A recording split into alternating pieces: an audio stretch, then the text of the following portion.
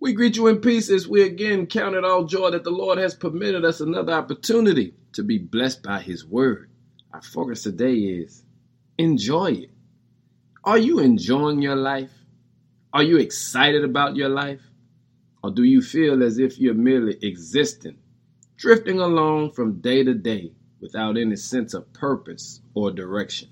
The truth is, it's easy to find ourselves settled and complacent in life.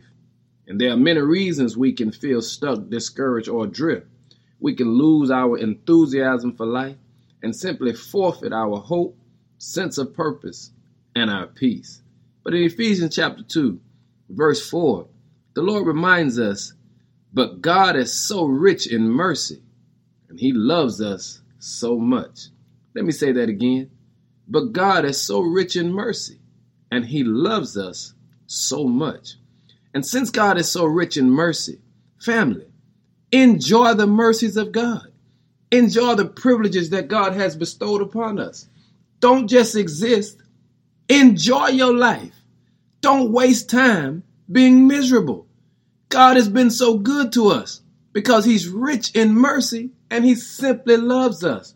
You see, the truth of the matter is, you have to understand that God has placed more within you than you realize.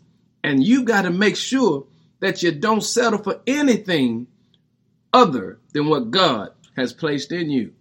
God has been too good to us for us not to enjoy the fruits of His blessings. So family, I'm praying for you today, but enjoy it. Enjoy the life that God has given you. Be blessed today. In Jesus' name, amen.